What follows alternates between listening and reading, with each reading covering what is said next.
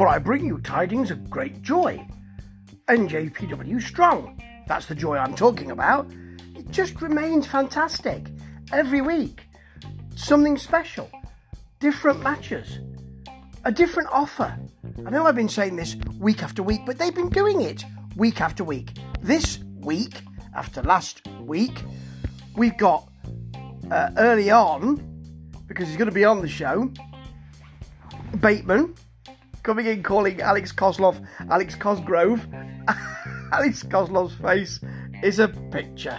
And he will then be facing Jacob Austin Young, who I think is making his debut in NJPW Strong. Tell you what, he didn't half give a good showing, and this could be... I think the main event was the best match of the night, but this was close, you know? Bateman worked the arm and the fingers early on. He was working the fingers, and then when the ref looked around, he was stopping. And look, it's lovely wrestling psychology. Great. Then he cranks on the elbow, really bends it back. Young gets to the ropes, then comes back with some huge chops.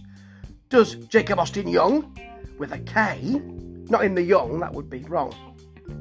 Then you've got a huge tornado, a massive tornado, a wonderful tornado, DDT. Bateman sells it so well, he ends up spikes on his head and stays there. Spiked on his head, stays there, on the mat, it's beautifully done.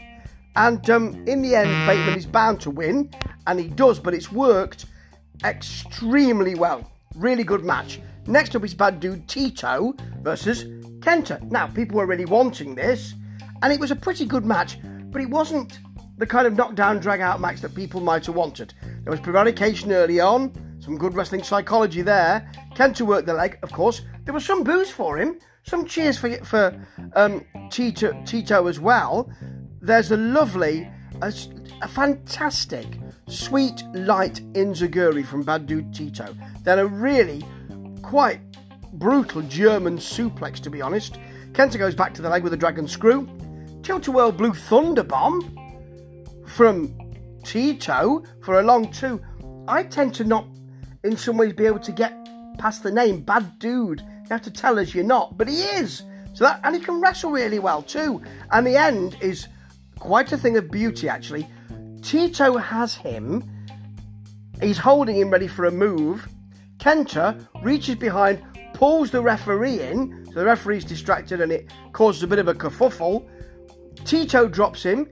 He kicks Tito right between the uprights, according to Ian Riccoboni. Thank you, Ian. And rolls him up for the pin. Yeah, that's right. Tito's still feeling those twig and berries after the match. Really good to see this, actually. It was a really good wrestling psychology example. And Fred Ross is here. He's happy. He's got the Openweight Championship. And I'll tell you what, he's got... I've never seen him smile so much. Mr. No Days Off has real self-belief and is delighted, even though he'll be facing JR Kratos next week. Blimey!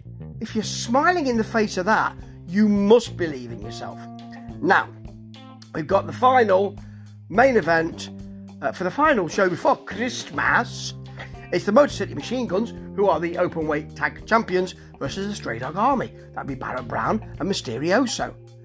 Now, they've earned it, and they want to show us how they've earned it, which is good. Bateman mentions it early on. They show a little graphic or a bit of a promo thing to show us how they work through different tag teams to win that number one contendership. That's really good to see, because there are other promotions, AEW, that don't often do that these days, and it's a shame. So this was a really good match. Took a while to get going, and for a while I thought, not sure about this. It's okay, but he didn't half ramp up at the end. Now Barrett Brown goes for it early on, but then gets caught in a Sabin abdominal stretch, which he really went for. Motor City Machine Guns neck breaker and leg sweep combo is lovely, and then the Stray Dog Army can do it as well. Brown trip in the corner to a Mysterioso Meteora. Mysterioso Meteora. That's some kind of sandwich, doesn't it? Anyway, there's the finisher. Well, one of the finishers from the champs, but it won't keep Brown down. You can't keep Brown down.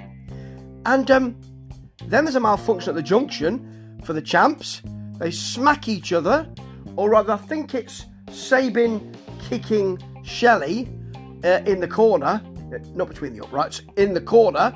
They fall to a double super kick, and then it goes to the outside, and Mysterioso hits that lovely moonsault, and he hasn't got much space to do it in on both of the Motor City Machine Guns. Back in the ring, Brown brainbuster, and then a leg drop off the top from Mysterioso for a 2.99 recurring. That was so close.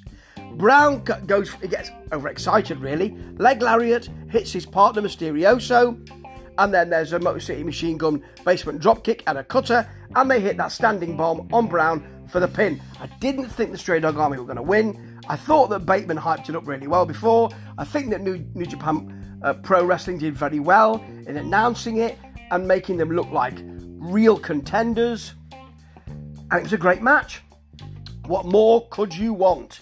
You know it's going to be a great match though. This is, after all, NJPW. They do it week after week. Ta-ta.